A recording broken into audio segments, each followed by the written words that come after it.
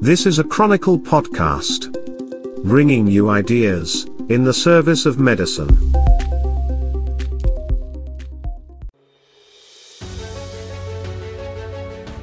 From the Chronicle podcast system, this is the NPC podcast of the National Pharmaceutical Congress for April 12, 2023. The NPC podcast is where we discuss and consider the purpose, process and people of the pharma industry, and today, we'll continue the healthcare conversation. This program is presented in cooperation with Impress, Canada's next-generation commercial partner. The industry is rapidly evolving, and Impress is designed to help you evolve with it. Learn more about Impress tailored best-in-class solutions at www.impress.com. Our guest today is Anastasia Litt. She is co-founder of TechForus, a health technology consultancy in Dubai. She will join your hosts, Jim, Mark, and Mitch. And to start today's conversation, here's Mitch Shannon, CEO of Chronicle Companies. Welcome back to the NPC podcast from the National Pharmaceutical Congress. I'm your podcast co-host, Mitch Shannon, up here in our historic podcast gondola, which dates all the way back to that historical period, circa 2020, long before the metaverse and long before OpenAI. We're joined in the gondola by Mark McElwain, the pharmaceutical industry consultant and life sciences expert. So Mark, speaking of AI, have you had much of an opportunity to do a test drive on ChatGPT, put it through its paces? Well, sure, hasn't everybody? And, I admit I was pretty impressed the first time it spit out a draft in 5 seconds. The trouble is, on reading it carefully, the draft was pretty trite, not always accurate. Someone said it reads like a C- high school essay. So, I think we'll keep our jobs for now. C's get degrees. Yeah, being trite and obvious is what we're all about. Speak for yourself, Mitch. All right, I am speaking for myself. Yes, with us again in the gondola is someone often described as keenly astute, and that would be James Shea, General Manager at the Council for Continuing Pharmaceutical Education in Montreal. So Jim, baseball season. So far, we've managed not to talk about AI in our conversations, but I guess that ends now. Where do you stand on AI and pharma detailing, for it or against it?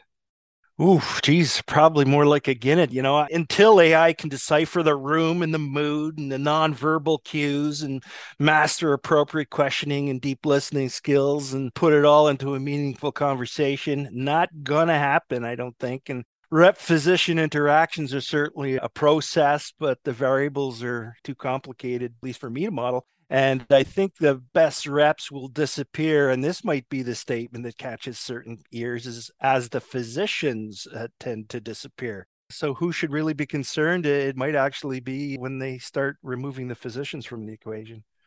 EQ, baby. It's all about the EQ.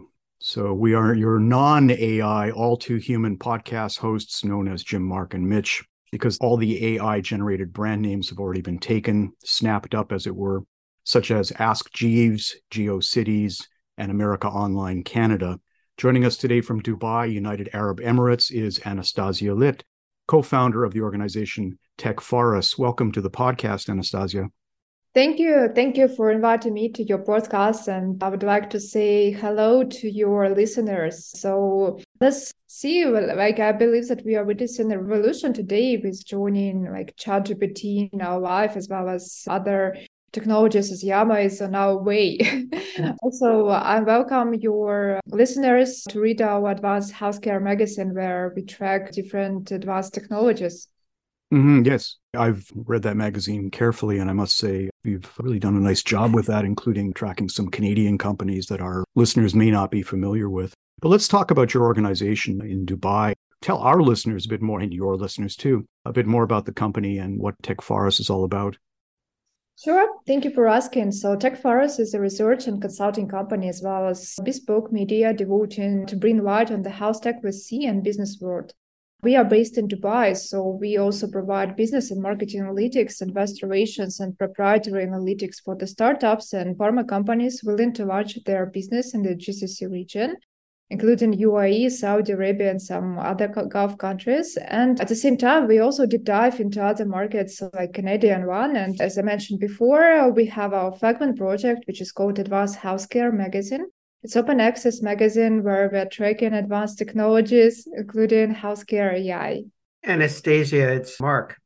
So, what kind of health-related AI projects have you seen under development, and what impact do you think they might have? Oh, that's a beautiful question. So I could say that AI related to healthcare has been a lot for the recent years. Like we have been using it for past 5 or 7 years. First of all, there are some major trends. For example, early cancer detection using machine learning algorithms to analyze medical images such as mammograms and MRI scans. Then personalized medicine, where AI algorithms help doctors tailor treatments to individual patients based on their genetic makeup, medical history, and other factors, as well as drug discovery and development, where AI is being already widely used to speed up the discovery of new drugs and therapies. As you know, in traditional ways, you need to waste like 12 years on finding a new drug, and with AI, you can speed up like to 2-3 years. So you analyze large amounts of data and identify potential candidates for further research using AI and drug discovery. Medical robotics, such as surgical robots, which is also being used to assist surgeons and during complex procedures, increasing precision and reducing the risk of complications. Remote monitoring and telemedicine, where AI-powered devices and software are used to monitor patients from a distance, allowing for more frequent check-ins and reducing the need for in-person visits. And of course, virtual assistants and chatbots, which are used more and penetrating more the technology using ChatGPT. That's quite a list.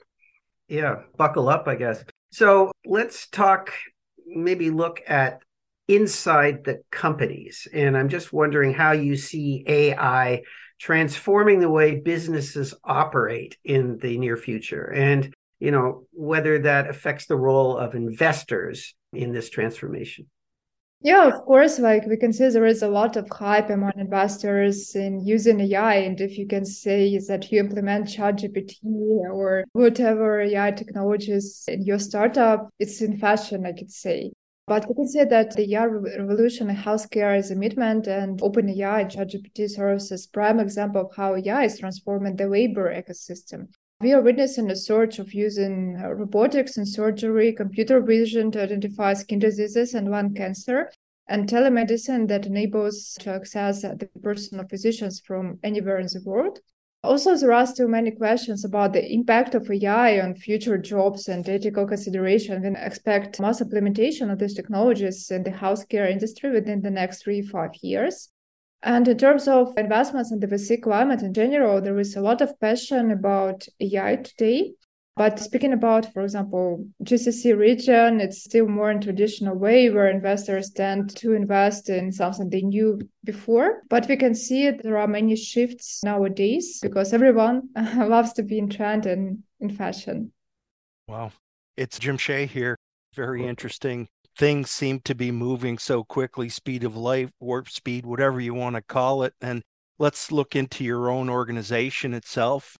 How are you managing the business development and the project management right now in this field called AI? And what strategies are you using to stay, quite frankly, ahead of a curve that's just moving so quickly? Yes, it's quite tremendous today. Like we are UAE based, so it means that we do understand the trends and the healthcare industry in the region. And today, the GCC region is experiencing geopolitical shifts with many highly skilled professionals from all over the world expanding to new markets and looking for investments. And of course, relocating here, as well as some interesting startups. And also, we are taking into account that UAE is an English-speaking country. So it is attracting startups. Here is a healthcare system is an ideal launchpad for companies aiming to penetrate the Western markets. We use the same technologies as electronic medical record, for example, in the hospitals. So in this case, we always invite startups to make their MVP here and try to start the market. Also, Abu Dhabi and Riyadh are also actively pursuing the view to attract these businesses and integrate them like their healthcare systems. So big tech and pharma companies are already bringing their products, R&D and logistics to the region. So we can say that our company, TechFaros, is at the epicenter of these movements, enabling us to stay ahead of the latest trends and to identify the promising technologies and companies to invest in. Well, you're talking a lot about investment and for the average Joe out there, this might actually be a generational opportunity. People talk about, the 90s with the Apples and whatever, and now we're looking at AI. For the average person who might think that they're, behind the curve on opportunities to invest in this amazing area, what are some of the factors that you consider when assessing the potential value of an investment opportunity related to AI in healthcare? Like in my opinion, the key factor is validation. So using AI, the startup can easily design an MVP and validate its idea. And of course, it can boost the valuation of the startup. So it helps a lot to attract investments. And nowadays, there are many opportunities for startups to validate their concepts, and big tech and pharma companies are offering accelerators, access to their platform technologies, and big data that we need when we talk about AI and healthcare. And of course, we can even make collaboration with existing hospitals and clinics, and that helps a lot. And by successfully validating their ideas, startups can secure funding, partnership, and more. But at the same time, I could see two major obstacles. The first one is big data, because when we design a drug or when we design a technology, we need to understand which big data we are using. Are we using the big data only, for example, of Canadian patients? Then your drug is only available for the Canadian market. So in this case, we need to find ways to get data, for example, of Asian patients or Latin American patients and so on. So it's a big challenge nowadays. And one more is that software and AI technology are very rapidly developing, especially in strategic alliances with big tech. And sometimes we don't have enough legal base for using these technologies. Sometimes we need to understand, can we use the IP created by patients or doctors? Can we use the videos to use this big data? For example, there was an interesting startup. It's called Da Vinci Robot by Intuitive Surgical. It used videos of surgeons making their operations, and the surgeons, they didn't like it at all because, of course, they're afraid to lose their job, and they made, as far as I know, a lawsuit against the company because it's like their IP, like the way they operate. And can you use these videos? So this is an obstacle for today. Well, I'm loving this conversation. I think you introduced the ethnic component to data as well. And I mean, that's really another discussion that we'll have to have at some point, as well as cultural competence and things like that. But for the moment, you're listening to AL on AI. That's Anastasia Litt, partner and co-founder of TechFaris, here on the NPC podcast. So let me change directions for a quick minute here. As a woman in tech, what advice would you give to other women who are looking to pursue a career in AI or related fields? I could say that today we see the increase of women role in the whole world. Like they become part of industries, they become part of big tech companies, VC funds, and other interesting organizations. And from my point of view, the key is collaboration and partnership. There are many societies like Women in Tech. They are all over the world. One of them is based in Dubai. So there you can find potential partners, people who can support you, like women or also even men who support this movement. And from this, you can find many collaborations that could help you boost your activity. And at the same time, we could see that being a part of, like, for example, Women in VC movement, I would like to stress around 2% of women partners in women funds. And if we speak about women founders and women founder startups, most of them are founded also by women in VC. So in this case, we need to highlight that there are more women being founders, more women being VC managers, like working in investment funds, and that we support each other. And by using it, we can increase the number of women, and then we can collaborate with everyone. So I'm designing for now my own media project. I will announce it somehow later in the future to highlight the presence of women in VC. Well, that's all good news. It's Jim Shea here again. You talked a little bit about the data being an issue and maybe potential litigation and who owns data being challenges facing the implementation of AI in the life sciences industry. What are some of the other big challenges that are out there, and how do you think they might be addressed? And that balances against what the potential benefits we can expect in terms of patient outcomes and overall healthcare, I'm sure. Actually, I don't see any major challenges at the moment, despite the ones I talked before, as governments and are supporting businesses and investments are flowing into the industry. But implementing a new technology takes time and cannot happen overnight. Like, for example, AI was designed years ago, and now it's in fashion only in this year after the launch of ChatGPT. So patience is the key, and the only way to facilitate is educating healthcare specialists about current AI projects that can help speed up the process.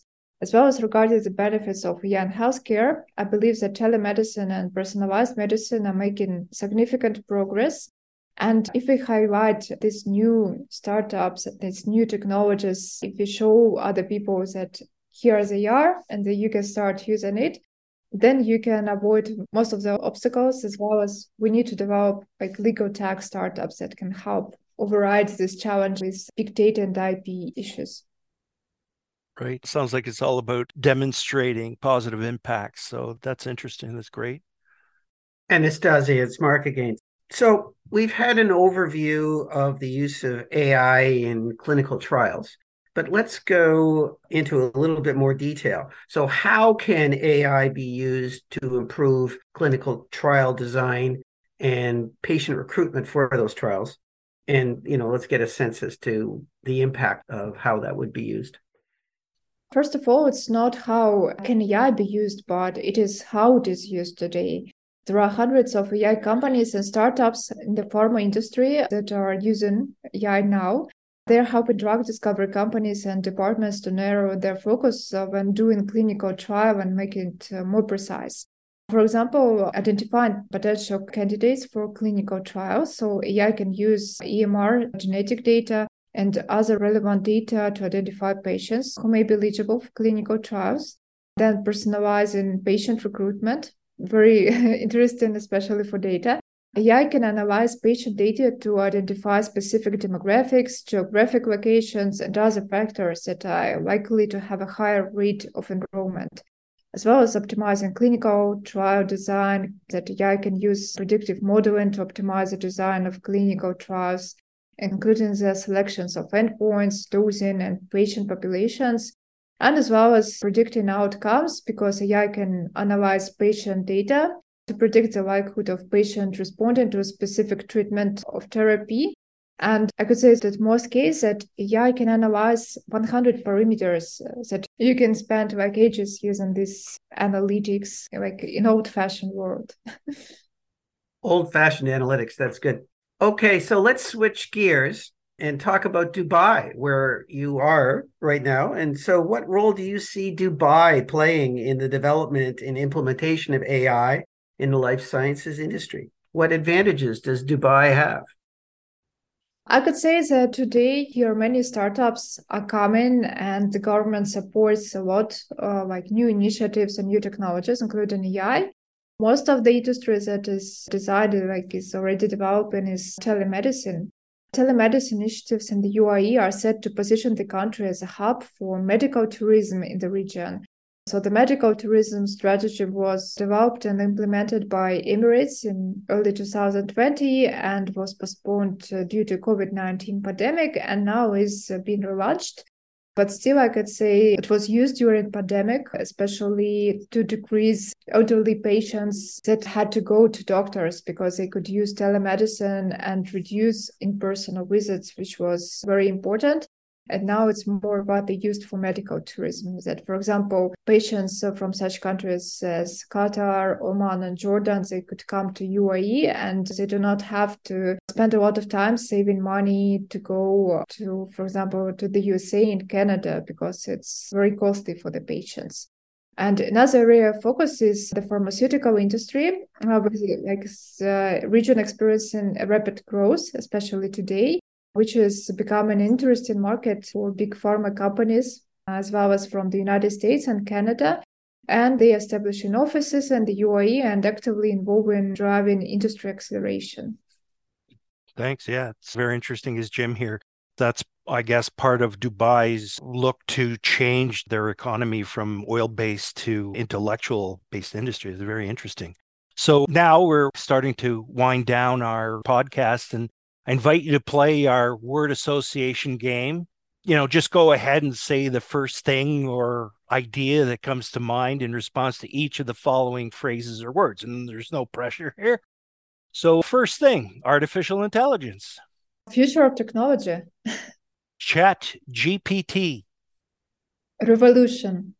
Investor relations. Innovations that flow the economy. Business development. Growth strategy and creativity. Women in tech. Inclusion. Emerging technologies. Exciting possibilities. Innovation. Progress and advancement. United Arab Emirates. Fast moving and future. Well, what you didn't know is that we were actually giving you points for those answers. And certainly I would have to say there's a big oil tanker worth of points for that. Would you agree, gentlemen? How big an oil tanker? A big one, or even a fleet. Yeah, definitely better than C minus. Yes. So, Anastasia, finally, it's time to put on your soothsayer's hat and enter our prognostication corner. So, in your opinion, what are some of the most promising developments in AI and life sciences that we can expect to see in the next 5 to 10 years? How is it going to change our world? First of all, time is of the essence, and we've seen that the development of OpenAI company. Many companies have been working on chatbots and virtual assistants for the past decade. It wasn't until 2023 when we got ChatGPT and we can use the API and not to spend time on making these chatbots. The same holds true for the life science industry. We can expect advancements such as nanorobots for blood clearance, surgical robots, and virtual clinics in the near future. And as the time progresses, we can expect to see closer cooperation between big tech and life science companies. We already see the strategic alliances, and we can see that big tech companies can become big tech life science companies in the future. It is. So, Anastasia, it's been awesome to spend some time with you. There's just so many opportunities that are ahead of us. My head's spinning, and I'm pretty sure our listeners are experiencing the same sensation. Yeah, I'm very happy. And also I would like to thank you and Jim and Mark for this podcast, as well as Jeremy. You're just wonderful. I need to let our listeners know that we're going to continue this conversation with you in real time on Wednesday, April 19th at 11 a.m. That's Eastern Daylight Time at the upcoming NPC webinar. The subject is Emerging Uses of AI in the Life Sciences, Threat, Opportunity, or WTF. Anastasia will be joined by two of the sharpest thinkers in Canada on this very speculative topic, and they are Patrick Massad of PAB and Dr. Jaggi Rao of the University of Alberta. Registration is free, but you'll need to move quickly if you want to attend because there's limited capacity. So register now if you like at tiny.cc/NPCAI. That's tiny.cc/NPCAI. And by all means, send your questions for Anastasia and the other panelists in advance by email to health@chronicle.org. So we'll see you all live on April the 19th. And until then, thank you for listening. If you've got questions for Anastasia, and I'll bet you do, she will answer them during the NPC webinar on April 19th at 11 a.m. Just send an email to health@chronicle.org. And remember to register for this free event at www.pharmacongress.info. We always invite your comments about today's conversation. And if you happen to attach your question as a voice clip, you might just become part of a future episode. We hope you enjoyed today's NPC podcast.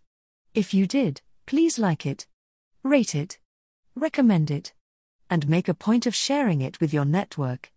You can find us wherever you get your podcasts, or, to keep things simple, just ask your smart device to play the National Pharmaceutical Congress podcast on Audible, Spotify, Amazon Music or TuneIn Radio. The NPC podcast is presented in cooperation with Impress, Canada's next-generation commercial partner. Check them out at www.impress.com. And me? I'm your faithful announcer, Leona Void. This podcast was produced by Jeremy Visser, with help from Cristela Tello Ruiz. Research for this program came from John Evans. The musical theme is performed with attention to every detail by the NPC Podcast Orchestra, under the direction of Maestro Julia Louise Millbrook. We'll speak again soon.